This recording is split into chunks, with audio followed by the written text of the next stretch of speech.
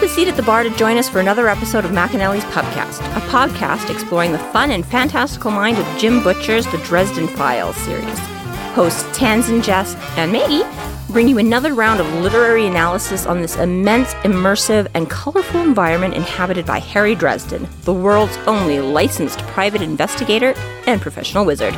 Join an active and engaged community of new and die-hard dedicated fans focused on the fabulous themes, theories, characters, context, lore, and more. This is McAnally's Dresden Files Pubcast by Free Flow Rambling. Conjure by it at your own risk.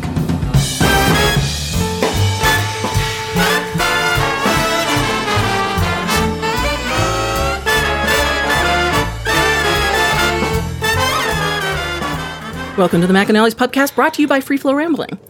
This is episode 9.13, Summer's Influence, where we are covering the novel Summer Night. My name is Tansen, and I'm joined by Maggie. Hello, hello. And Jess. India. Chapter 16. Dresden speaks with Meryl and Fix. Meryl hires Dresden to find her friend Lily. When Harry arrives at his car, he finds a very injured Elaine. I'm trying to, listen to the episodes and be happy, and Tansen's in there, making me sound like a robot, because it's like, Romeo. And then, Romeo. Wherefore art Romeo. Come on, that was really funny to hear that, wasn't it? I'm listening, I'm like, alright, Tansen, understood. So anyways. I laughed when I did that because it turned out so freaking well. I don't think... Yes. It's not one of the aired ones yet. No, I was going to say, I've been listening to them. I haven't. Okay, we haven't got to that one yet. It's coming, but spoiler alert, everyone. Here's they will have already heard it by the time they hear this one. Well, fair enough. Yes, yeah, that'll that's be like true. 4 weeks. True. 4 weeks ago. But yeah. Yeah, you're the one that's they'll have heard it by this point. But Yeah. Okay. Gotcha. All right, Tansen. Well, here we'll take the spotlight off of your fuck ups a little bit, and fun little tidbit: when the original CDs came out for Summer Night, and I had ordered my copy, and you're listening, and it was funny. It was when Buzzy Media was still doing these ones, and they sent an email or something out to everybody that had ordered, and they're like, okay, we apologize. There's kind of a fuck up that made it through on the thing. So anybody that wants, if you want to send yours back, we'll send you. I was like, no way, man. This is collector's copy. I'm keeping the fucked up one. So at the start of this, where he's being held up by your neck hurts, and then just when he starts to talk or whatever, so it says at the end of the last chapter, right, she comes up behind him and grabs the back of his neck. And so he's sitting there, and he's like, I can't remember exactly what he says, but he says something, and he's like, oh, fuck, she's holding him by the back of the neck. Okay, hang on. And then he, rereads that part, it was because he forgot, I was thinking he was, being jumped from the front or whatever, and he's like, oh, no, fuck, she's holding him from, the back of the neck. Okay, but yeah, it was just, I think it was just because, he swore and, did it, and Buzzy's like, oh my god, we're so sorry, I'm like, I'm keeping this copy dead straight, man. That's much better. But still, Yeah. Buzzy Media just forgot to edit that. Yeah, it was it just got missed somehow in it, that somehow that part didn't get removed, and Did they actually say what the problem was, or you actually had to just have your ears on totally to wait until to find out what the mistake problem was? Listening intently, going, where is it?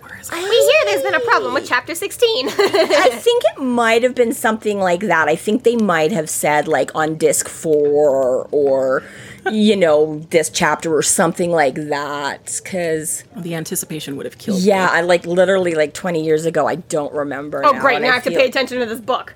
So that was a problem anyways, but yeah, I don't know, and I probably would not find the post or anything from them, but yeah, no, I feel like they maybe had said something like that. I feel like it was and maybe that was it. Maybe you didn't even need to send back the whole thing. They're just there's an error on disc 4, send us disc 4 and we'll send you a replacement, I'll find it. but yeah, it's not that little. Yeah, Find it and post it. Really funny. Thank you for that tidbit. But yeah, it was kind of fun. But I was instantly when I see this thing, I was like, I'm keeping mine. Whatever it is, whenever it comes up, I'm like, I'm keeping Now mine. Mom has a collector's edition. Rare copy of James Marster swearing. That definitely doesn't exist anywhere else. That's right, exactly. Yeah. So yeah, Meryl comes up and grabs him and is like, get off of him, and so yeah, so kudos. I mean, this is funny. This goes back a little bit to where we were talking before about the werewolf senses in and out of human and werewolf form, because we're like, when he drops Billy off after the Reign of Toads, we're like, oh, Georgia's like nostrils flared and she looked up and saw them coming in, right? So we're like, but then before, when Billy, when Dresden goes to set up the circle to bring in Toot and with the pizza, Billy's like, well, I could go off and try and pick up their scent or whatever, right? And he comes back and he's like, yeah, it was a little bit different, but I could probably recognize it again in my other form or whatever, right?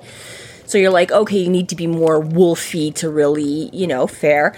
And then here, like I say, I mean, they're going along and Billy just suddenly reacts out of nowhere, right?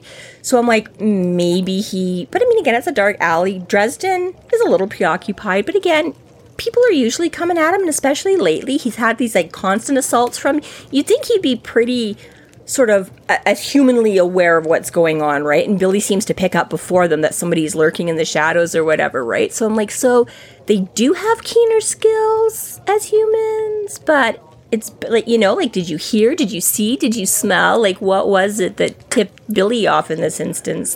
Or is he just really astute? Or is he just really astute and Dresden was just all caught up with everything else that's going on and whatever that he wasn't? But yeah, so I'm like, I'm still leaves me a little bit like... It's ambiguous. Yeah. I'm like, I want to know how much wolfy powers they have when they're not wolfy. I mean, like, I'll just put it all on D&D rules again. Where it's like, you kind of always have... Passive perception? You always have your, like, powers of whatever that may be.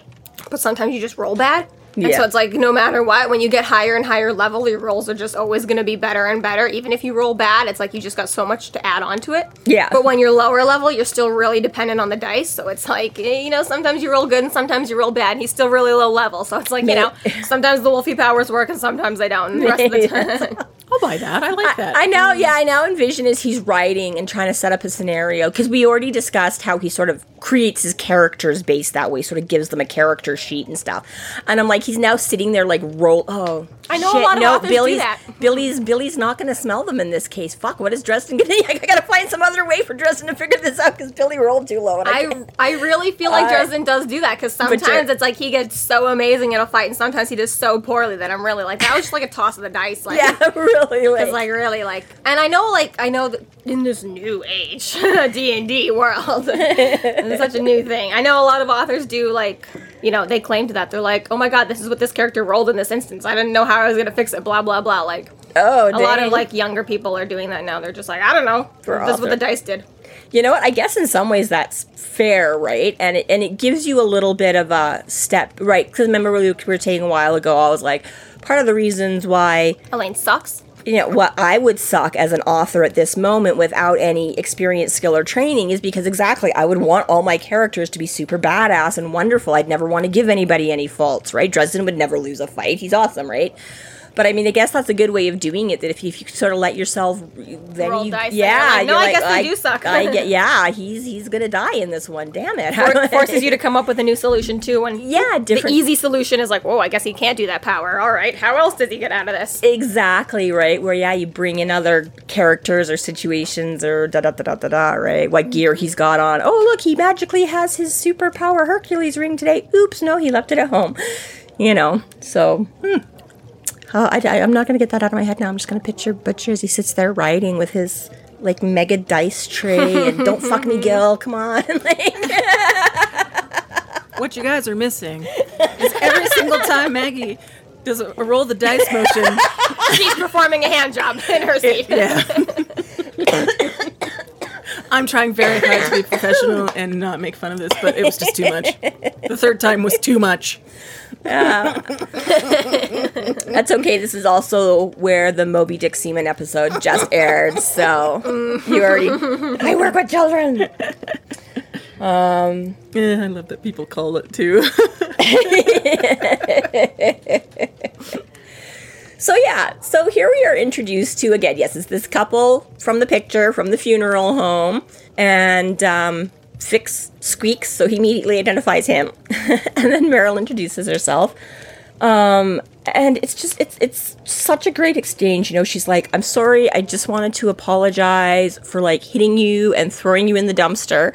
And he's like, are you sure you got the right guy? He's like, nobody ever apologizes to me. Yeah, it's really not an expected moment to have the The people that you sort of suspect right now. Right. Apologize. Oh. Yeah, it's like they just suddenly wailed on you and ran away. Oh my god, the wizard's here, the wizard's here. Well, he's supposed to be an okay guy. I don't know, run away, the wizard's here. And, And only a few hours later is now holding you up by the back of your neck. And too. then, I was like, sorry. And then that's the other thing. And she's like, no, I was scared. I acted without thinking. And he's like, okay, well, I'm pretty sure lurking in a dark alley to mug me with your apology isn't the normal way to go. But, I never read that Mars Venus book. So, but it's again where he's like, okay, so you do want to apologize, but normally, yeah.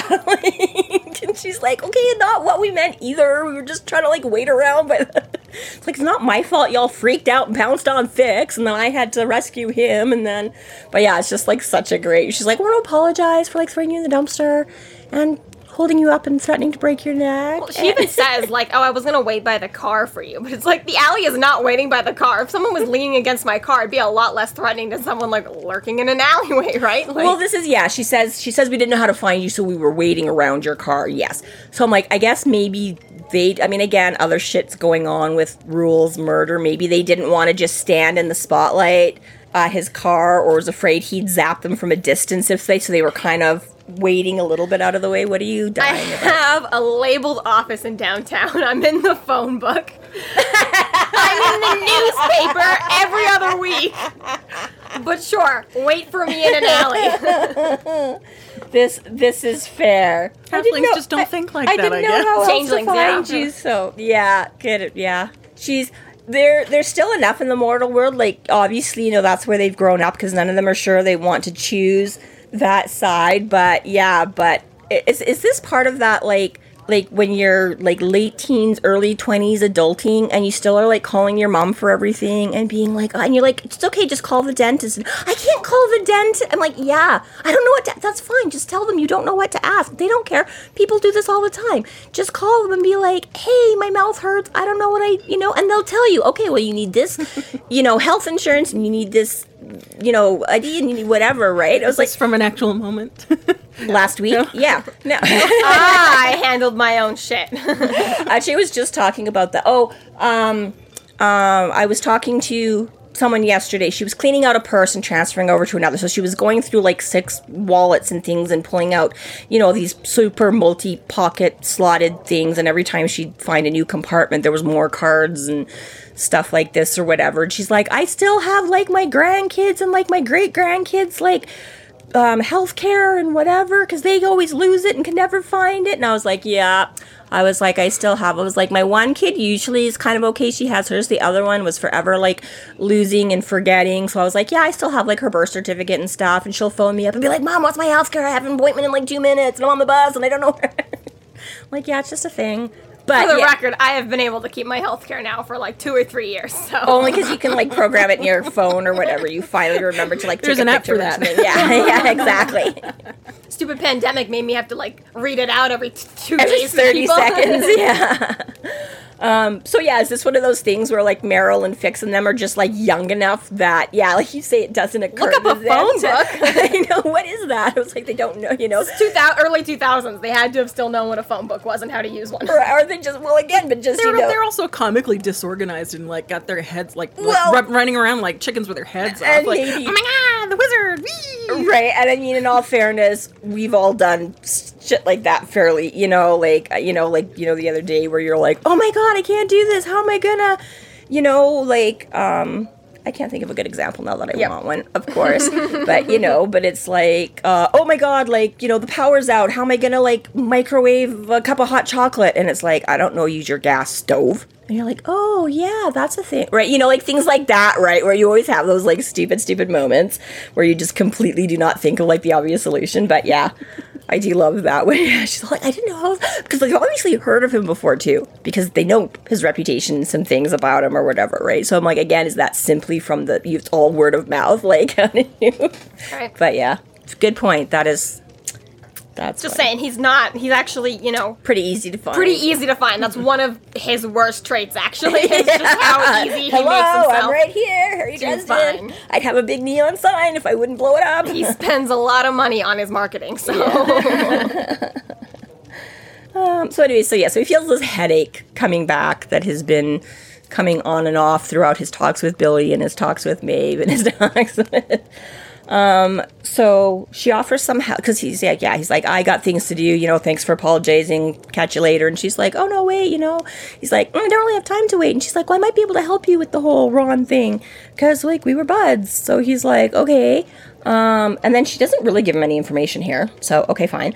We get a little bit of background information. We find out that that Meryl, Fix, and Ace and Lily are all changelings, so they're half mortal, half fae. Yeah, and Billy's like, "Oh, cool. What's that?" Or no, he's like, "What's that?" And he's like, "Yeah." He's like, "It's the mortal." He's like, "Oh, what does that mean?" I'm like, I like Billy has some good lines in this, like where he's just coming up with like great stuff. Like, "Oh, you're looking for suspects? Was that before or after they threw you in the dumpster?" It's a really nice way to advance the plot line and this, like the lore, it super without is. being like knock you over the head with it. It super is, and even like in a minute here when she's going on about whatever else and saying they were getting picked on in the Winter Court, and he's like, "Well, didn't your dad do anything?" And she's like, "Yeah, my dad figures he's done enough just because he like didn't," or he's like, "Just because he didn't like devour my mom immediately after like raping her, kind of a thing." So he's like, "Oh, sorry,"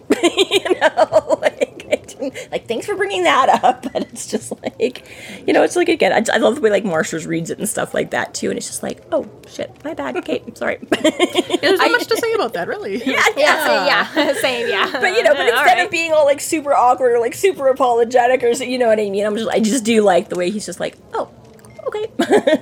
There's like a time when we kind of lose out on Billy a lot, there's just so many other characters and other things going on that he the goes werewolf off and has like a life and shit. He goes off and has a life and stuff like that, right? And then he comes back in later books, right? We just had the Law and Heroic Hearts or whatever like that. It had Billy in them, and it's like, oh, hi Billy, I'm happy to have you back again as a seemingly full-time character somewhat, Yeah.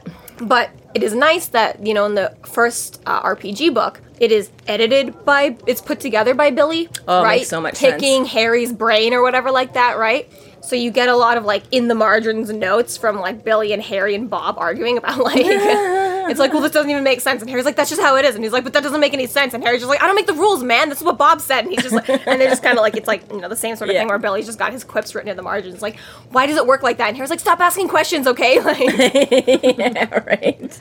That's I guess that's a couple chapters away. We'll get there yet. But yeah, same thing. Billy has that very argument later on. Yeah. That just doesn't make any sense. Meryl suspects the Winter Knight has taken Lily after finding their house had been broken into. Yeah. Which is a detail that I do forget sometimes. That, she didn't just go missing somewhere else or some other place, that she does say that, it looks like someone broke into the apartment and that. And I was like, ooh, they snatched her right from... Yes, right. But yeah, Lily does it, which I can relate to a lot of Lily here, because she's like, she doesn't really look after herself, or, she's like, she gets kind of nervous. She doesn't really know what to do. She like does not know how to adult, and she gets uncomfortable going out of the house for long periods. And I'm like, you know what? I'm with you, Lily. I would just rather stay home, not have to deal with the world. I'm like, if someone else wants to take care of that for me, sure, that would be swell. Thanks. As I mock my children for not wanting to make their own dentist appointments. I think a lot of people, and in 2022 now, identify with this. That as well. That to leave the house now? No. That as well. But yeah, but he's like, and she's got a good quip here too, right? He's like, well, did you call the cops? And she's like, oh yeah, I just told them like, I'd have to find it. I told them that a mortal champion of the Fae came and spirited away a half-mortal, half-Nixie professional nude model to the fairyland. They were all over it. Yeah. He's like, I did have to admire the well-placed sarcasm. But exactly. But he's like, okay, it doesn't take a supernatural badass to like, or sorry, stud buff is what he says, but to make something bad happen to, a cute girl in this town kind of a thing. Like, it totally could have been just random old any whatever. rando bad guy. Yeah. And so she just kind of, she's like, okay, well, yes, but either way, I need help finding her, and I don't really want to go to the cops in case it is something extra and blah, blah, blah, right? And really puts Dresden on the spot because, of course, she's like, I need your help. He's like, oh, of course you do. She's like, it's really important. Of course it is, And again, as he has said time and time again from almost page 1, he's got that knee-jerk reaction to help women in particular, the damsel in distress, the this and that, right? I think in this case it was more the financial aspect that got him. Well, Not so much the chivalry in this case. It gets to that point eventually, but even still, he's weak already, but he's being a little bit like... Well, but that's what I mean, because he's really trying to blow her off, but he is feeling bad about it, you know, like, that's the thing, because, you know, he's like, it does... Goes against his ethics. Yeah, it's like that little heartstring tug, whatever, that he is inclined to want to help. He doesn't want to leave some girl out there to a regular baddie or a supernatural baddie. We just need to do the law already, okay? I just want to talk about the law. There's like... Only 5-6 more years, Jess. We'll get there. I know, so it's not a big spoiler, so I'm going to say it now because we're so far away. There's a moment in the law when a girl comes up to him and he's like, blah, blah, blah, why me? What do you want my help for? Blah, blah, blah. Neither of you have read it yet? Yes. And yes. Oh, you did get it to it? Yes. Okay. Well, and basically the girl is just like, people come to you when they need a miracle. Okay, that's what they say on the streets. Like, if you need a miracle, you go to Harry Dresden. Yeah. And it's just like, oh, because it's true. It's like book after book after book is pretty much like, I'm out of all options. Yeah. You're the last guy on earth who can help me. You were saying before, it's like only desperate people go to. Yeah, that makes sense for in context of...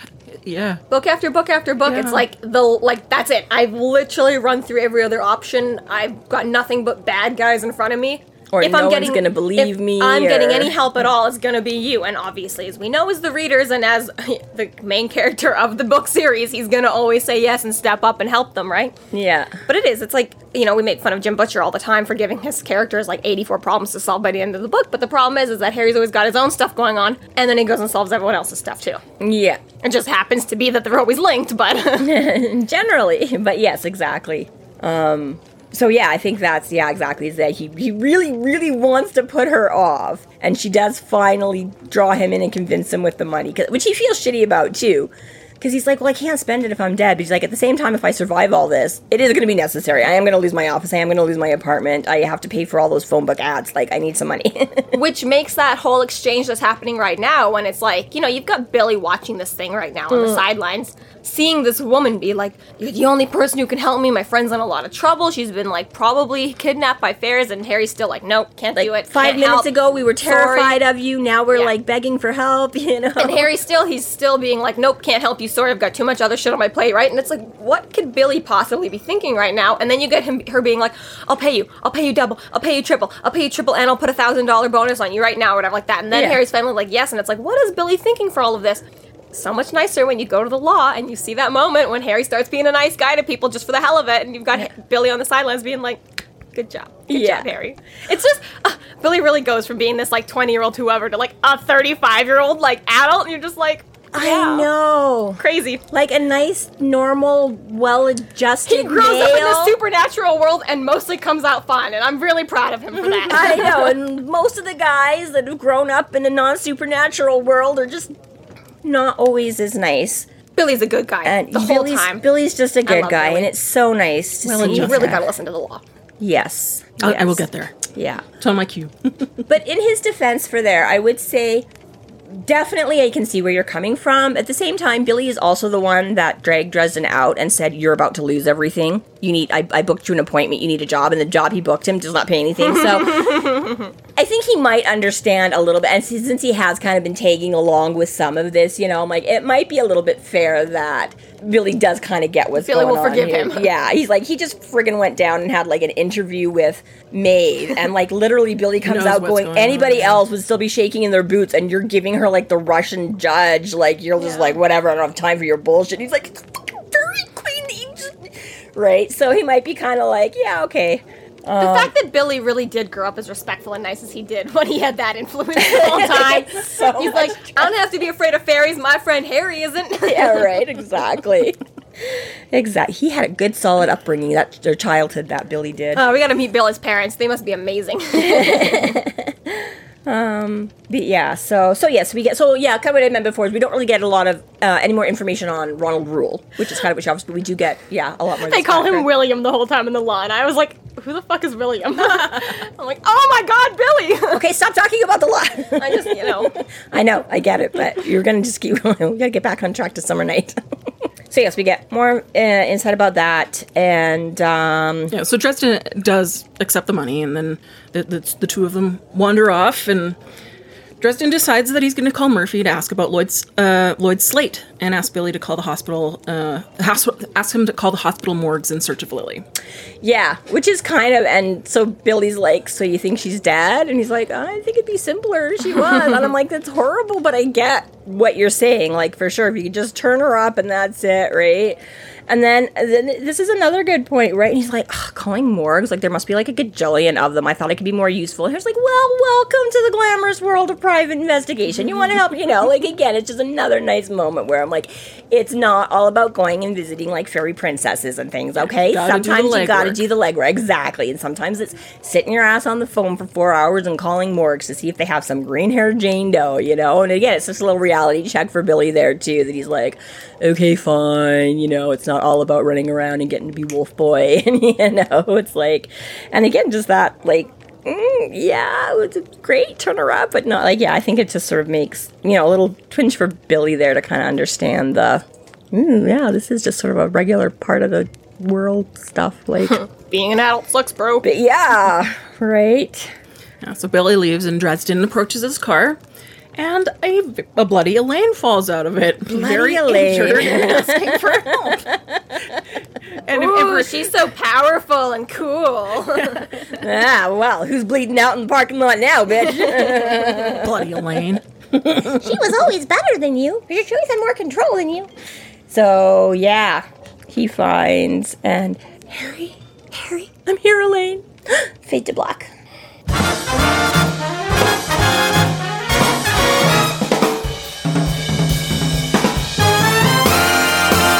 Thank you so much to our Patreon subscribers for your generous support. It's people like you who help us keep doing what we're doing. If you're not yet a Patreon subscriber, sign up today and get a fuck ton of bonus content, kick-ass merch, behind-the-scenes outtakes, and more. Sign up today at patreon.com/freeflowrambling.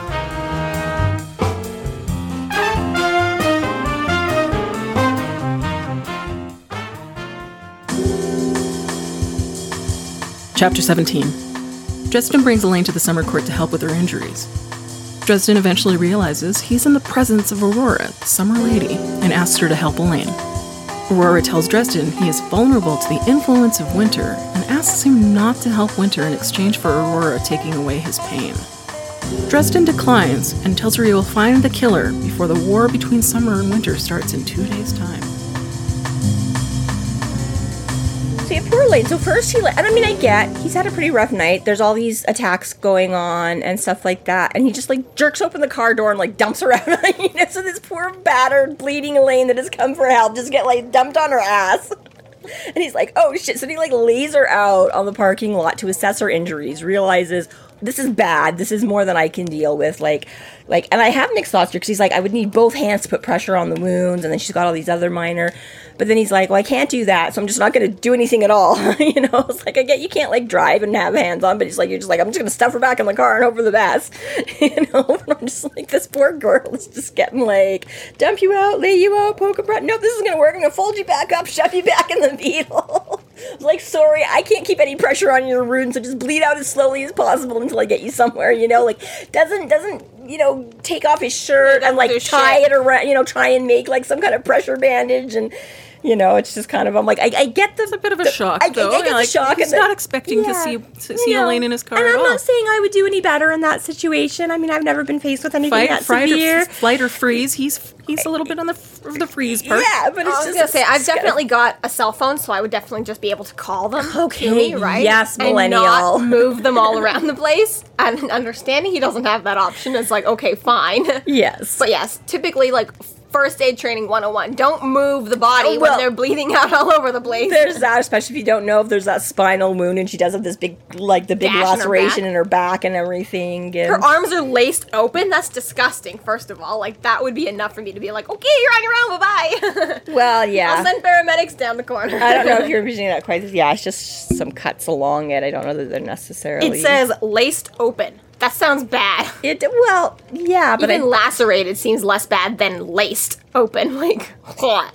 I don't know. I mean, she's definitely, because I'm thinking of more defensive wounds. I'm saying she's definitely got a bunch, but I don't know if it's quite as bad as what you're envisioning. I feel like... I have a slightly not I good. don't know. But I'm imagining like ballerina ribbons. yeah, see, no. So yeah, no, I don't think it was. Yeah, it's not flayed. It's just lace. So yes, I literally think it just means she's got a few Sure. cuts and things. Either way, he wants to take her to the Regardless. hospital, and she is like, absolutely not. How dare you? What a horrible idea. Let's just take you to a vet instead. not. Yes, but yes, as weak as she is and as out of it as she is, as soon as he says, "Don't worry, I'm taking you to the hospital," she's like, "No, they'll find me there, not the hospital." I think you've influenced me. I don't know why I'm suddenly making Elaine out to sound. She sucks. And I'm happy she's about to die. No speaking ill of the dead. Not dead yet. Dead yet. You suck, Elaine. So yeah, so she says, and he's like, "The summer court, what the fuck, you need a hospital." And I'm like, again, I get it, Harry, but at the same time, in the last book, Leah gave you like a little kiss on the forehead and cured like a massive gash to the point where it looked like months long healed, and the doctor was like, "Get out of here, you faking faker." So I'm like, Just about to say, I was like, if this was Harry bleeding on the pavement right now, he'd have already called up 18 people to make a deal with. And Elaine's just like, let me crawl into this beetle and die here.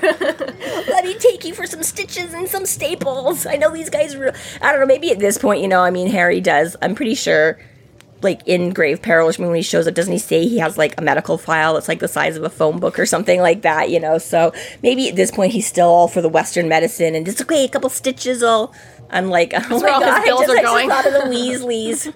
What are stitches? It sounds like... That gold nugget that he got went straight to the hospital. Straight up, yeah. That's why he was here's still broke after everything I after owe you. Bigfoot. This'll just American about medical bills. Yeah. Taking gold nuggets left and right. A whole lot of it just... That makes sense. That, yeah, fair. But he's all like, "You're joking, right?" Like, and I'm like, okay, I get it, but that's who she's working for too, and she's went and hid out there for like, why she's working for them is because she spent the last 10 years in sanctuary there. So why do you assume she's kidding when she's like, "Take me to the summer court"? It's like, seems pretty logical to me, Harry, from her point of view. So Dresden does take Elaine to the Rothschild Hotel, and Elodie takes over and begins to lead Dresden again, after bumping into the glass first. It's very cute. Bonk. Yeah, she's like, "Oh, This way. Yeah, yeah. So she takes them to an unlit breezeway and then leaves. Boop. Her job here is done. Bye. Yeah, she's like, "I just had to guide you to the court." Yeah. He's like, "More fairies, keen." And then he's like, yeah. So he's like, "Okay, obviously I'll skip the driveway. I don't think it's there." So he is at the back. And then he's like, "I don't really know what I'm looking for. Maybe like just a nice big sign that says summer court here." It's like, sadly, no. But yes, then Elodie is like, "Hello, that's why I'm here." But yes, I think it's very cute that she's been hiding in his hair since, like, the tunnels. I totally forgot about her. Yeah, so did Harry, apparently. And I was like, all this other stuff, getting mugged with apologies and bodies falling out of his car. He's like, "Oh, yeah, right." So yes, Elodie very kindly is right here. This is where you want to go. So yeah, he's got to carry her up, and he's very nice about it. But, you know, I'm like, as you know, Elaine is like slim, but she's got a lot of muscle, so she's really not light. Well, somebody is in a dead weight. They're like extra heavy. Yeah, but yeah, I like how he's like, "I'm not calling her fat, people, just so you know. She's just muscular." And I'm not a wimp. I'm not weak. She's It's just really how I muscular. took it. Yeah. That's how I took it more. Yes.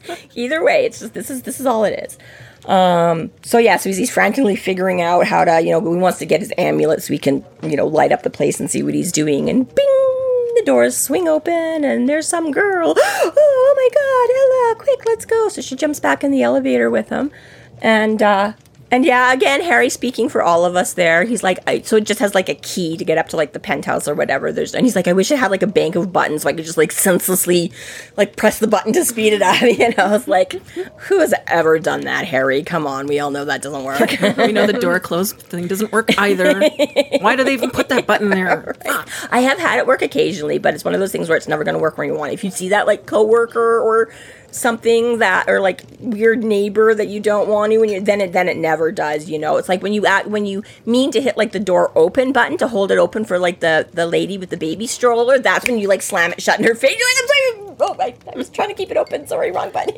As someone who's had a job that has required elevators for 3 years now, the first thing I do when I get in an elevator is press my floor and then I press the closed door buttons. And I don't have problems like you guys do. You're just standing around waiting 5 minutes before you press the close door button. Yeah, it does take a time, but the first thing you do when you get in the elevator is start pressing that button. It only takes once and it goes. I've never had luck with that one. It just never does it for you me. just get all the dead elevators that, yeah. Apparently, 'cause, like, yeah, like walk signals that never, like, the walk button that never actually changes when you need to. But anyways, but yeah, so they have kind of a little thing here, and she's like, what happened? And he's like, I have no idea, I just found her. And she's like, oh man, she's like, you're with Winter. And he's like, how did you know? And she's like, oh, it just shows. And again, it's like Toot, where he's like, I can smell her all over you. He's like, is there a deodorant? So apparently, this person too, she can just automatically pick up that he's like with Winter. And she's like, but I don't get it, like, are you sure you want to be here? And he's like, abso-fucking-lutely not, but she needs help, and she wanted to come here, so I'm not leaving until... Yeah, the courts really piss all over their property, don't they? Like, you're mine! They're very possessive. It's really, red flag, people don't date fairies. But yeah, it's just all very... And he's just sitting there going, like, like back and arms and everything are starting to strain. So he's kind of all preoccupied with all this, and... So the elevator does finally open... Yay. And it opens up to this rooftop jungle-like garden. And the woman leads Dresden through it. She leads them into an area with a gnarled tree throne and a few people around it, including a centaur blacksmith. Cool. Mm-hmm. Really paints a picture. Mm-hmm. No. He forges. The painter's on the other side.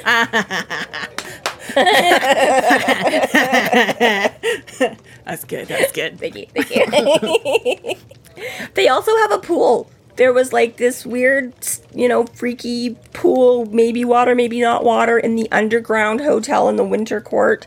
And now up on the Borneo portal rooftop Fairies like their fairies pools. thing. There's just another square pool in the middle there, not doing anything, perfectly still and glassy, and It's reflecting the moon. it's reflecting the moon. Okay, well, fine, yes, but yeah. So again, Maeve, I guess this is a little bit like the original cover art for the book too, right? But like Maeve had her big like icy snowflake throne in this pool, and here she's got like a pool and a big living tree throne, and which is funny because he makes a point of it, but really, you don't really come back to that. So I don't know. I guess it was just cool. Maybe it was a good idea. Ladies in their thrones, okay? Yeah, I guess it was exactly. It was just setting that scene, Show the kind difference of between the two courts. Yeah. And the not so differences. And the not so differences. So there's like people like randomly scattered around, or like people. Yes. And So there's people, it's like- and there's fairy people. yeah, and they're all just having a day. It's like a nice, some fun day in Summer Tower. Which is funny because again, we've already established that we're getting into night now or whatever, right? Like, Well, that's what I'm wondering, because she said she was out to go get more clay, and I'm like, at this time of night, you were gonna go buy more clay? So how late is it? right, exactly. But at the same time, Chicago, big city. All sorts of clay dealers. 24-hour Walmart. This is right. Maybe. Yeah, I was gonna say depending on. Because Fucking Canadians. Is there a 24-hour Walmart in America? Most of Do them. they have those? Oh, really? yeah, and Alright. there's Lots more late night stuff. That's the There's- one thing I missed when I moved back to Canada. I was like, like- everything is freaking closed at 9 o'clock. 10 p.m. in Canada, everything is done. 11. Come on, guys, we're not savages. Walmart's open till 11. All right, you're right. We briefly had, because a few years back, Walmart started doing, like, for the month of December kind of a thing. Oh, yeah, They'd the go 24 hour 24 then. hours. But yeah, which just was for cool. December. But, yeah, and then they did briefly move that to permanently, some of the locations, because the Deerfoot one by us, because my sister worked there for a while and stuff too, and it actually did go to 24 hours. It was not long. For a few months or a year, like I forget how long, and then they decided to do like renovations and stuff like that, so they shut it down, and then it never did, but there was a couple that we had like 2 or 3 around the entire city that had 24 hour, and it was for somebody like me with my most functional from like 10 p.m. to 2 a.m. kind of, I was like, I would gladly go do my grocery shopping then and not have to do it at 2 o'clock on a Saturday yeah. afternoon. When I was in the States, I would always do my grocery shopping around midnight. Yeah. Because nobody was there. I loved it. Right? You're quick, you're in and out, you don't have the crowds, you don't have the thing, like so many reasons to make use of that. So, and again, I have discovered in my, reading travels and that the Walmart supercenters are a magnitude above Canadian Walmart supercenters. Like a supercenter here means you have the grocery section and like a nail salon and like usually like, I don't know, like a travel place or like a optometrist. Whereas like, yeah, there they have like entire, like Zellers and stuff that we used to have here had like cafes and cafeterias in them. But little dingy things. Yeah, but apparently that's still a thing in like the States, Walmarts and stuff like that. They have like, I mean, we do have a few as we'll find out here shortly, about the little hole in the wall things and stuff like that. But plus they have so much more, right? Like you have all like your firearms and your booze and your all. So they probably the liquor store. Yeah, I forgot about that. Yeah, liquor sections. which is we don't have that in another. Canada yet. No, it's all It's separate. really quite literally the one-stop shop. Yeah, there it is. So on guess their like art supply stuff is better than like the 6 cans of Play-Doh or like the pack of Play-Doh and like the one other kind of plasticine that you can buy up here. I guess when you have like 100 times the population. Yeah, when there's like 8 million people in that one city, so, and for all... Is there really 8 million people in Chicago? Yeah, I think it's something like that. Is it really? I will Chicago has a third of the population of Canada Yeah. in one city. The population of Canada, it can't be that small. Like 30 million or something. Oh my god. 30 to 34 million. We're all Googling now. We are all... So you got Canada, I got Chicago. I know we're the same as California. Oh, okay, no, I am wrong. As of 2020, there was only like the hell, man? 2.7 million people. Okay. 38, yeah, nice. 38.01 million for 2020. There's 39.3 in California. I was gonna say maybe it's Chicago, or I mean not Chicago, maybe it's like New York or something that has. I just feel like recently. American city with the biggest population. Okay, yeah, New York has like 8 million people, which is funny because it's got to be even smaller than Chicago. Chicago's third on the list, though. Yeah, I knew they were pretty big. Our city is 1.6 million. Yeah, I knew we were over a million. So yeah, so we're literally like half the size. Still, we're of- only 50% of Chicago. Yeah, Yeah. That's not bad. We're like half the size of Chicago, so it's not. But yeah, it's New York has over 8 million people. My bad. Looking at this, New York's almost at 9.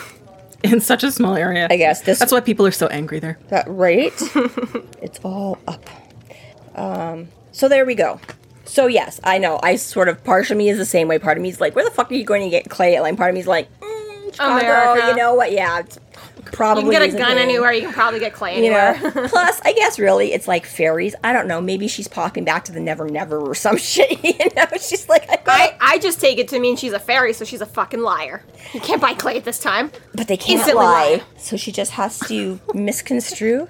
So yes, so there's people around doing things, and there's fairy people around doing things, and he's all freaking out, and he's like, can we just... And first of all, this centaur guy is massive. He's like a freaking Clydesdale, and huge, and comes like barreling down. He's fucking Winter, like, what the fuck are you... He's like, whoa, Yes. I'm just, I got... And he's like, yeah, you got our emissary's blood all over you, and you're like, oh, I'm just here to visit, you know, and... Korik is not pleased. No, and especially like he's got his arms full of this... Why would I half fucking dead- bring her here? Why? Well, but yeah, he's like really not in a position to defend himself. And I'm like, you got this fucking massive horse thing barreling down on you. I'm like, yeah, that would definitely check off the intimidation factor there. Well, and that it does set up the tension that's between the two courts right now. And the Like, yes, it's, exactly. It's not You- even just it's like an instant rage. Exactly, like you dare fuck set you. foot here. Yeah. Like, why are you, even daring to be anywhere within our vicinity? Exactly. So the other, and it's so funny again when you're listening to this, because especially when you're like listening to before bed and you're half asleep and you just hear him talking about like the She Lord, and you're like not like SHE, but like fairy she. And it was like a He-Man thing or something. I just kept hearing like She Lord, She Lord, She Lord. And I was like, what the... She Lord Talos. Yes. He stops the centaur from continuing. For me, it's just I can only think of that meme where it's like, by Talos, this can't be happening. Nope, don't The know Elder that. Scrolls thing. Oh, okay. Yeah, I don't know. It's just a funny meme because Yeah. the centaur's all like, Talos, arrogance can't be tolerated. Talo asks if he asks Dresden if he's him. Excuse me, sir. Am I me? It doesn't make sense in my notes, and it doesn't make sense me trying to make sense of my notes. It does. I mean, I got are you Harry Dresden? Yes. Yes. Are you? If not, he's going to be upset with me when he catches me running around in his underpants. Right? True story. Diffuse with humor. Diffuse with humor. Exactly. And I'm like, yeah, Harry has time to be smart alecky, but he doesn't have time for any of these other guys to not get to the point. He's like, I'm dying here. It's like he just blurts the stuff out. He doesn't even think about it. It's just like, blah, blah, blah. Oh, yeah. Oh, I said that. Instant. Oh, it's completely, second nature. But that's why I like it so much when, like, they continue to try and be like, well, then I grant you out. He's like, blah, blah, can you save her life already? Yeah, yeah. He's like, yeah, that's great, but... Great, nice to meet you. Hello. Oh, dying woman in my arms right now. Does anybody care? These are definitely creatures of pomp and circumstance. Seriously. Right. So fine. He's like, oh, I'll do what I can, and like, flicks his wrist, and all of a sudden, woo, everything's a buzz. So here, instead of having some naked lady jump out of the pool and get dressed by pixies, now you have the pixies all running around bringing like Band-Aids and Tylenol. It's like, it's not quite as sexy, but same flurry of activity of. So they make her like a little like. Not a bower, but they make her like a little gurney out of like leaves and twigs right away. They just zip, zip, zip, zip, zip. Right, Talos kind of briefly checks her out, and he's like, she'll be fine. Yeah. She's fine for now. It's funny, too, because like in conversational, Talos sounds a lot like Telus, which is one of our major phone companies up here. So it's just funny. I just keep hearing, Telus went and did. I'm like, what? Talos. So he does say, he's like, I can help her out, and I can kind of get her stable. And he's like, well, go get the lady, like, no offense. Oh, yeah, because he's like, she'll be fine for a little while. And he's like, yeah, no offense, you guys have weird ideas about time. So can we just move this along? And the clay girl is all like, well, come on, like, come have something to eat while, Talos. And he's like, no, I'm not going anywhere until I'm sure. So Talos is like, okay, fine. And does like, his 2 seconds of healing to be like, okay, well, she's just like in stasis now. He basically, he stabilizes her. He's like, I can at least make it not get worse. I'm like, well, it was already pretty bad. So like, that doesn't necessarily help. That doesn't necessarily help. But yeah, but it's all like, she's not getting better. She's not getting worse. Like, whatever. She's just kind of, I'm like, well, why did you could have just done that kind of right from the start then too, instead of waiting around with all this other stuff, like while Harry's talking to you. But again, I do kind of like the line where he's like, I can't hurry the sunrise nor the lady. I'm like, yeah, yeah, women in general, probably most of you, yeah. Mm-hmm. Yeah, and the girl again invites Dresden to eat. Otherwise, they'd be considered poor hosts. Yeah. So, and she does make sure to promise him that it's no funky stuff. Yeah. Like, she's like, just real food. Here's a Coke, chips, and a turkey sub. And Dresden is tickled pink. Marry me. Sorry, famishly eats. Yeah, so that is good. And so he notices. So he starts taking a look around the garden and notices the little clay bust that she's working on and some marble statues and some paintings. He's like, hey, yo, is that Lily? And she's like, oh, you know her? And he's like, well, I know of her. I just got asked to like find her. And even that, I was like, only in your, like, again, this is just you still feeling guilty about it, because you're like, well, technically I was, like, paid to, but she doesn't, like, irrelevant, that's beside the point, like, you were asked to go find her. So she kind of questions again about Elaine and what happened, and he's like, no idea, like, I literally just found her, and she wanted to come here. And she's like, I don't get it, like, you're enemies, like, you're working for Winter, why would you? And he's like, because I don't really give a shit, like, I'm, like, yeah, they hired me for this gig kind of a thing, but I'm not, like, pro-Winter, and, I'm definitely going to make sure that Elaine, as a woman, as a mortal, he doesn't necessarily know if the person he's talking to, that they know each other, but, we know, like, he's got, but, again, just from an outside view of whether Harry knows this woman or not, it's just like, this woman is dying, I'm not going to just leave her on the side of the road somewhere, like, it doesn't matter that she's working for Summer, it's like, mortal, same team, kind of like, like you're saying with the council or whatever, as long as you're mortal, we're team mortal, kind of a thing, right? And she's kind of surprised by this, because she's like, like Mab usually hires, like, colder, harsher people to be for, I'm surprised that you have a speck of human decency in you, is basically what she's saying, and he's like, well, and this is where he basically realizes that she is the Summer Lady, because, like, yeah. Oh, you would know like, this because fuck. You're Aurora. But honestly, he figures it out fairly quick. Yeah. Like, really, like, props to you. Like, it wasn't like he was here all day or whatever like that. Like, I always felt he was a bit slow on the uptake, but that could be the privilege of reader's perspective. I don't know. Listening to it on audiobook a few days ago, to me it seemed like it took forever, but then reading it on the page, I was like, oh no, he figures it out on like the 3rd page. Like, that's fine. Like, yeah, see, I'm just thinking back to when I was... See, when I was reading it, I didn't put it together until he said it. I was like, oh, okay. Yeah, all right. Okay, so maybe that was because I remember going through the first time and being like, oh, well, fuck, this is going to be... as soon as there's like a nondescript fairy and like, I'm like, oh, this is totally going to end up being You know, I don't read ahead. I don't. I just take the book as I wasn't reading it, but I know, but but I was gonna say that's what I sort of mean by like the reader privilege is that again you don't get introduced to a lot of completely no-name background characters, right? Like again, when you're watching a program, you can have the entire state of New York in the background scene, and you know they're just background because they're not in the forefront. Whereas in a book, because you have to mention everybody, again, it's rare anybody gets mentioned that's not going to be, right? So I think I kind of had that inkling from the beginning that I was like, oh, it's gonna, especially when she's just like, oh, it's fine, the lady will be here, come on. I'm like, oh. So yeah, he's like, fuckers. But yes, granted, Dresden was a little distracted with a lot going on here and worried about her. Yeah, upon his realization, Aurora sort of does this transformation thing and kind of resembles Maeve in appearance. Yeah. Sailor Moon, magical girl transformation. Yeah, just stops kind of looking like the girl next door and starts looking like, which again, make up your fucking mind, Butcher.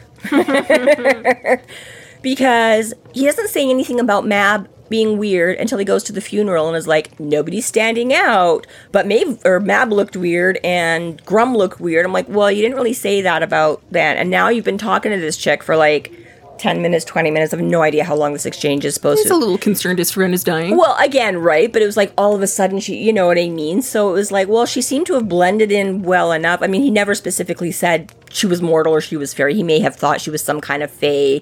But you know what I mean? It's just like you kind of keep going back and forth where like all these people that you're suddenly talking to that you don't realize are fairies until they suddenly expose themselves as fairies. But you're like, fairies don't really blend in. You can always tell a fairy. I'm like, dude. If you're looking for them, I guess. Continuity's for wusses. It's not. He's always writing this in the aftermath, right? He has to look back on his memories and be like, all right, what? Yeah. Unreliable. They're so hard to figure out. Oh my god, I totally knew that was you.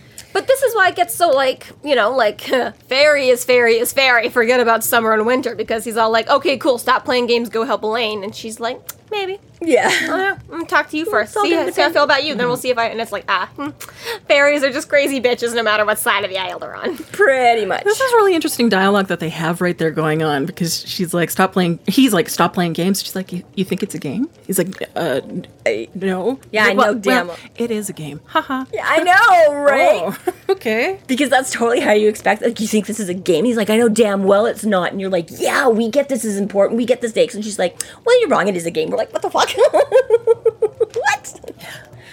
So Aurora is suspicious of why Elaine was hurt and is cautious to help because she might be playing into Winter's hands by helping. Yeah, maybe this is all part of the grand plan. Maybe this is a little. You know that I know what you know. You want me to in my opinion, there. Like, yeah, big time, right? And he's like, I don't fucking care, just help. And she's like, okay, well, I do believe you, but I don't trust, you know, like, again, I believe that, sure, you want me to help her make her better, but I still can't trust that because you might not realize, you know, the cat's paw you're being, that, you know, Mab could still be manipulating all of this or whatever. So even though you genuinely think you're just here to help her out. And she makes a lot of good points, too, like that Dresden he's basically a mercenary.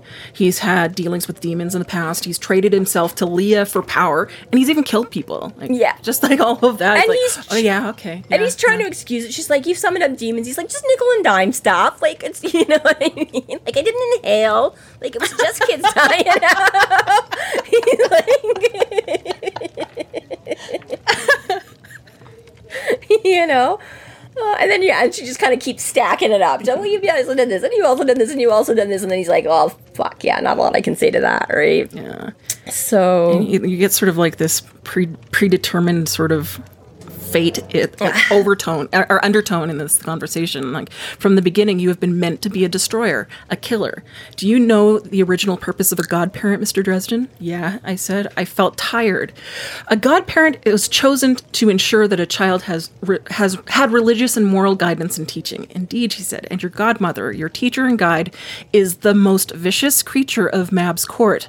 More than Maeve's equal, second in strength to only Mab herself. Yeah. Insane line right then. Insane line. Because, like, yeah, like, once you've gone off and read the books a million times and you're not analyzing and doing a podcast like this, you don't always think of stuff. But it was this most recent reading when I was just like, do you know what a godparent's for? And I was just like, Oh shit, that's a good fucking point, actually.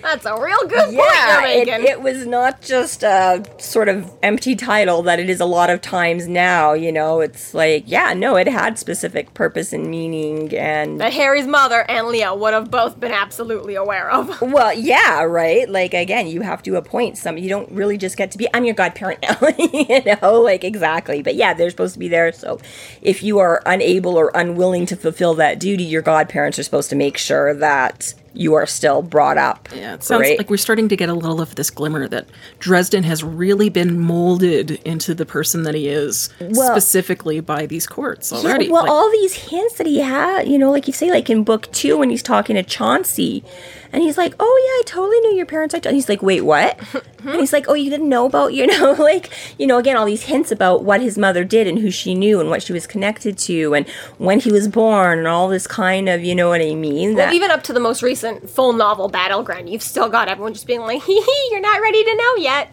It's just book after book after book is like a little line, a little throw, here's but it's just starting to be more obvious. They're starting to more specifically acknowledge it and be like, we're just not. Whereas here, it's all these little teasers and stuff, right? So, yeah, it does start making you wonder, like, oh, again, is this just like, I don't know, you know, again, like people are like, oh, you have your mother's eyes. I'm like, yeah, I've heard that my whole life. Big deal. What does it mean? Blah, blah, blah, blah, blah. You know, like all of us have. No, you really stole her eyes out of her skull. No, literally. Did you not realize that when your mother died, they implanted? Yeah, you know, exactly, right? He's like, wait, what? So yeah, but I love, and again, I do enjoy Marshall's reading of this, right? And he's like, so he said, we get this great line about how vicious and everything Leah is. And he's like, teacher, guide. He's like, is that what you think she is? And she's like, isn't she? And he's like, Leah barely noticed me, except when she thought she could get something from me. I spat. The rest of the time, she couldn't care less. The only thing she taught me was that if I didn't want to get walked on, I had to be smarter than her, stronger than her, and willing to do something about it. And Aurora turned her lovely face fully towards me and regarded me with deep, quiet eyes. Yes. It's like, oh, boom. Monsters are born of pain and grief and loss and anger. Your heart is full of them. Yeah, because like what you just said to try and defend it is exactly. She taught you had to be smarter and meaner and willing to use it. Boom, that's Winter. And he's like, oh, he fuck me. Super like, manipulated. Right. It's less that he was an adolescent making stupid choices, but he was actually put into these specific places on purpose. Yeah, certainly didn't help. They certainly took advantage of him being young and stupid. And like you say, you know, it's not his fault. He didn't have, you know, the knowledge and experience then. But yeah, like you say, it's like becoming less and less that it was just like, oh, hey, this is cool. Maybe you wanna, oh, okay, sure. And it was like, Harry, do you need some power? Do you want some power? You know, you could totally fix this if hey, you know, it'd be cool, Leah. Can I get some power? But of course, it makes it even scarier when you see that, like, everything that Harry is now is by design. That was on purpose. And you're like, ooh. Other than those darn pesky moral parts of him, they can't seem to stomp out They of try, him. sure. But still, I mean, to be fair, like, there is a whole part of, like, you know, like, chivalry who we love and we know as Harry is, like, this, like, he is very smart and quick-witted, and he thinks, and he's this, and he's that, and then, of course, you know, you've got to deal with the whole anger problem and everything, too. But it's like, ooh, someone wants you to be that way? I don't like that. Yeah, he is when it was you wanting to be that way, it was great. When you're someone else's weapon, very scary. It's exactly right. And it really does, like, it takes the wind out of his sails right there in that moment, too, when the kind of flicks, you know, light bulb comes on. I've realized that almost makes me think of, like, you know, the Black Widow, you know, whereas, like, the rest of the Avengers were kind of like, you know what, like, I chose to build the suit, or I chose to participate in this government testing, or it's like, you know, for the most part, they've all got their sad backstory about, like, oh, nothing went the way we thought it was going to be. But Natasha was fully, like, kidnapped as a child, raised to be a warrior, a sleeper agent, an assassin, fully mind fucked or whatever like that, and then no choice and thrown out into the world, and was just like, okay, yeah, you are super cool and badass until I say a word, and then you're my fucking weapon, you know? It's just like, yeah, Harry, you're super cool and all, but what does that mean for whoever's at the top of all this? Exactly. What is that? Yeah, we're all just waiting for the code word, right? Yeah. And the nice thing is that, you know, throughout all of this, you know, fairies can't lie. and this is the other thing, because he says this too, because he's like, after he discovers it's her, and he's like, oh crap, he's like, this food really was just food, right? And she's like, no, for sure, that definitely was. And he's like, well, I knew she couldn't lie to me, so I went on eating. And I'm like, did you not just, like, again, this is like the fairies can blend in, and I didn't know it was a fairy, because literally, like, 2 chapters ago with Billy. You know, they're not going to be offering you like an obvious like gift wrap pack. They're going to say things, do things. It's not right. And I'm like, you've been warned all along, Bob, and like whatever else, whatever we've had of fairies is all like they can manipulate you into. You know, Do they're not trust. They're not necessarily going to be straight up, hey, do you want to let me control your life or what? You know, do you want to play the trumpet until you pass out and die? You know, but it's like they cannot lie. So they have to do everything else to work around that to be, I don't want to keep saying the word manipulate or manipulative, but, you know, but exactly to steer you down or to get you to make assumptions or, you know what I mean? So I was like, why do you keep blindly relying on this fairies can't lie thing as much as you do?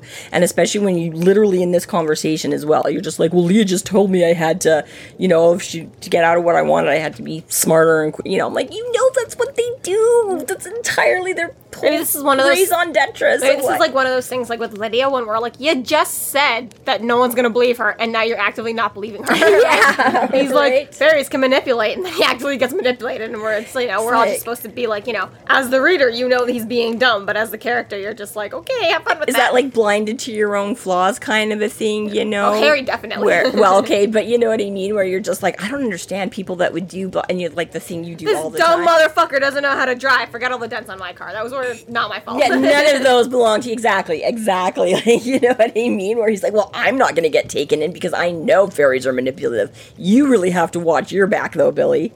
But yeah, and I've noticed with this podcast, and it's funny when I listen to things and I'll like pick up little like quote unquote mistakes and I'll be like, that's not out. And then I listen back to our episodes and I realize how often I like mix metaphors and I'm like, why did I say that? What?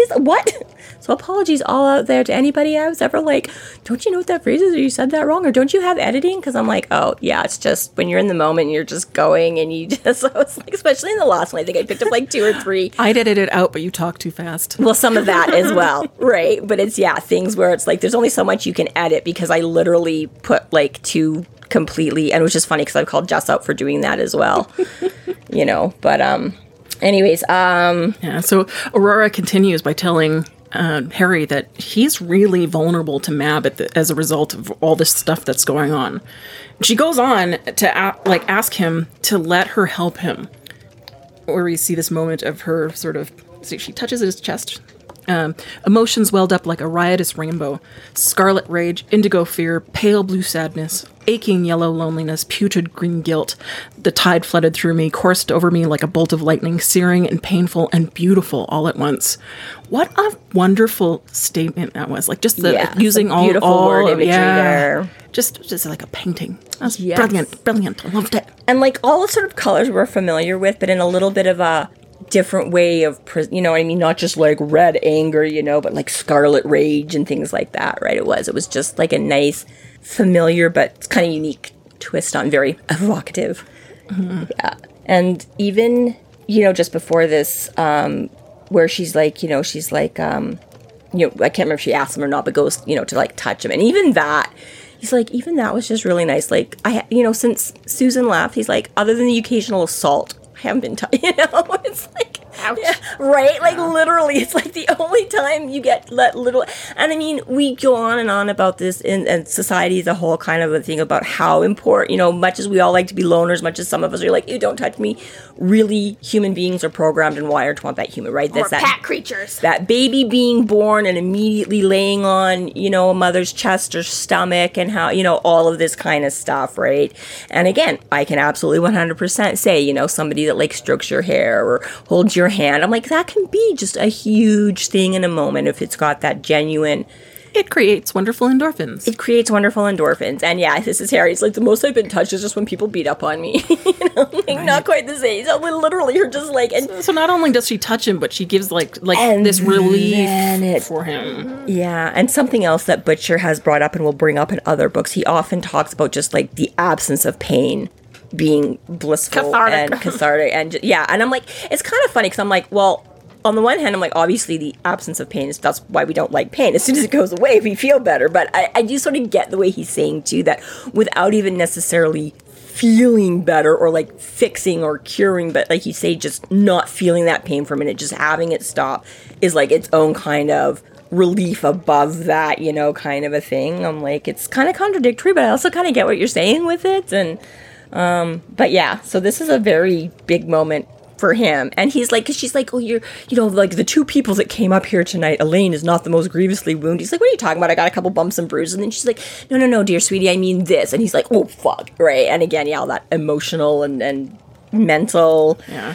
So he comes to and like laying in her lap, and this was only a very brief reprieve from his pain, because it starts to immediately flow back into him. Yeah, as soon as he here's a touch of what I can do for you. Just a little taster. First one's free.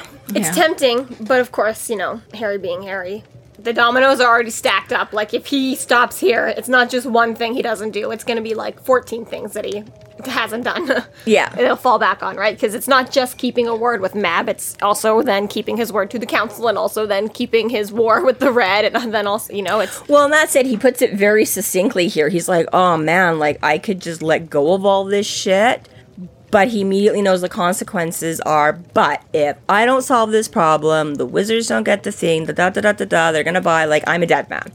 Like, no matter which way you he's stay like, in this utopia as long as you want, but the second you walk outside, that. Yeah, meanwhile, everybody else is going to suffer and pay the consequences, because as long as the vampires don't have him, it's not like they're going to be like, well, we don't know where Harry went, and they're just going to be like, okay, no problem, we'll chill till he gets back, then we'll start the war back up again. You know what I mean? Yeah. And, like, all those other wizards and people on the fringe are just going to continue getting slaughtered and wiped out, and he's like, I can't, like, sure. I really like that at this point that Aurora does try to make a bargain with him. It shows that both courts have the exact same MO, even though they do it in different ways. Completely different ways. She's very subtle about her manipulations to try to make this a deal with him by giving him this that just relief. Shows how much more open to summer they are. Even like we us three right here have these kind of like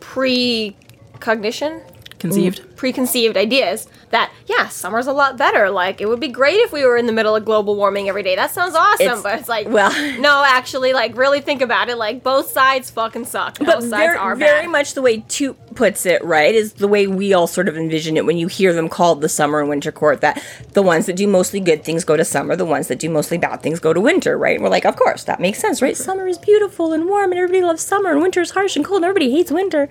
But yes, they are, once again, two sides of the same coin. Yeah.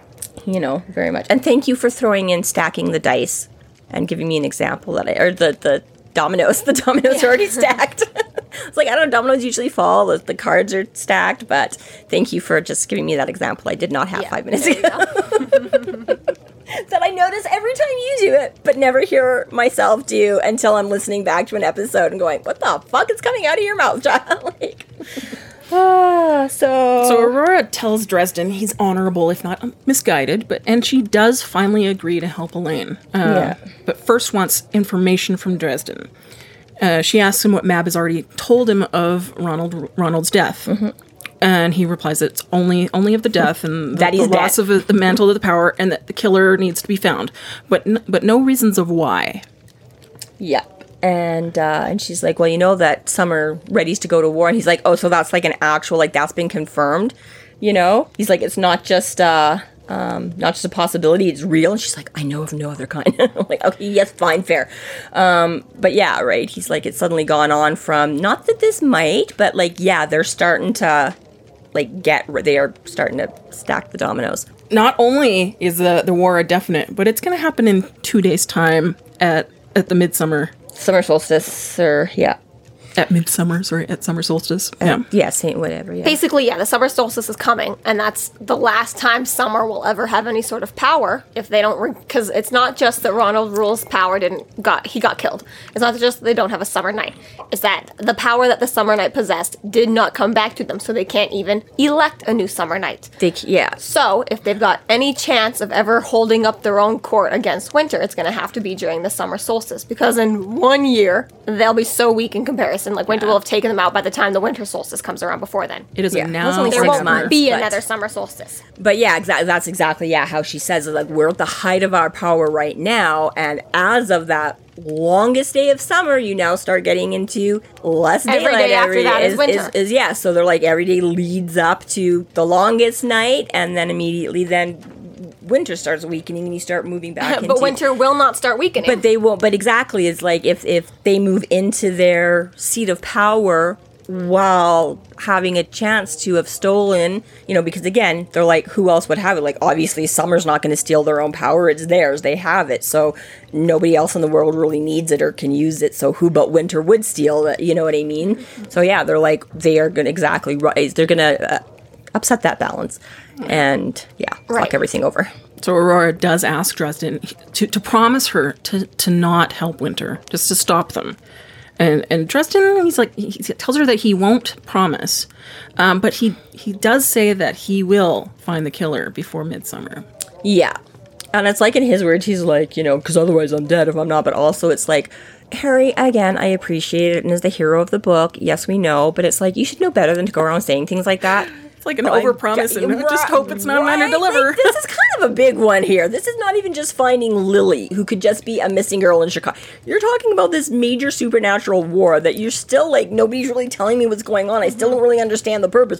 But don't worry, I'll figure it all out before 2 days is up. The pressure is on. But I think it's still fair to say that, from from Aurora's conversation from all of this, is that, who is exactly manipulating Harry through all of this, because if it is Mab, then you're extra fucked there, right? Yeah. That's the problem. So it's like, going forward, it's just like, you still don't know who's pulling the puppet strings on all this. Yeah, exactly. And, boys fucked. Yeah. Good luck, Harry.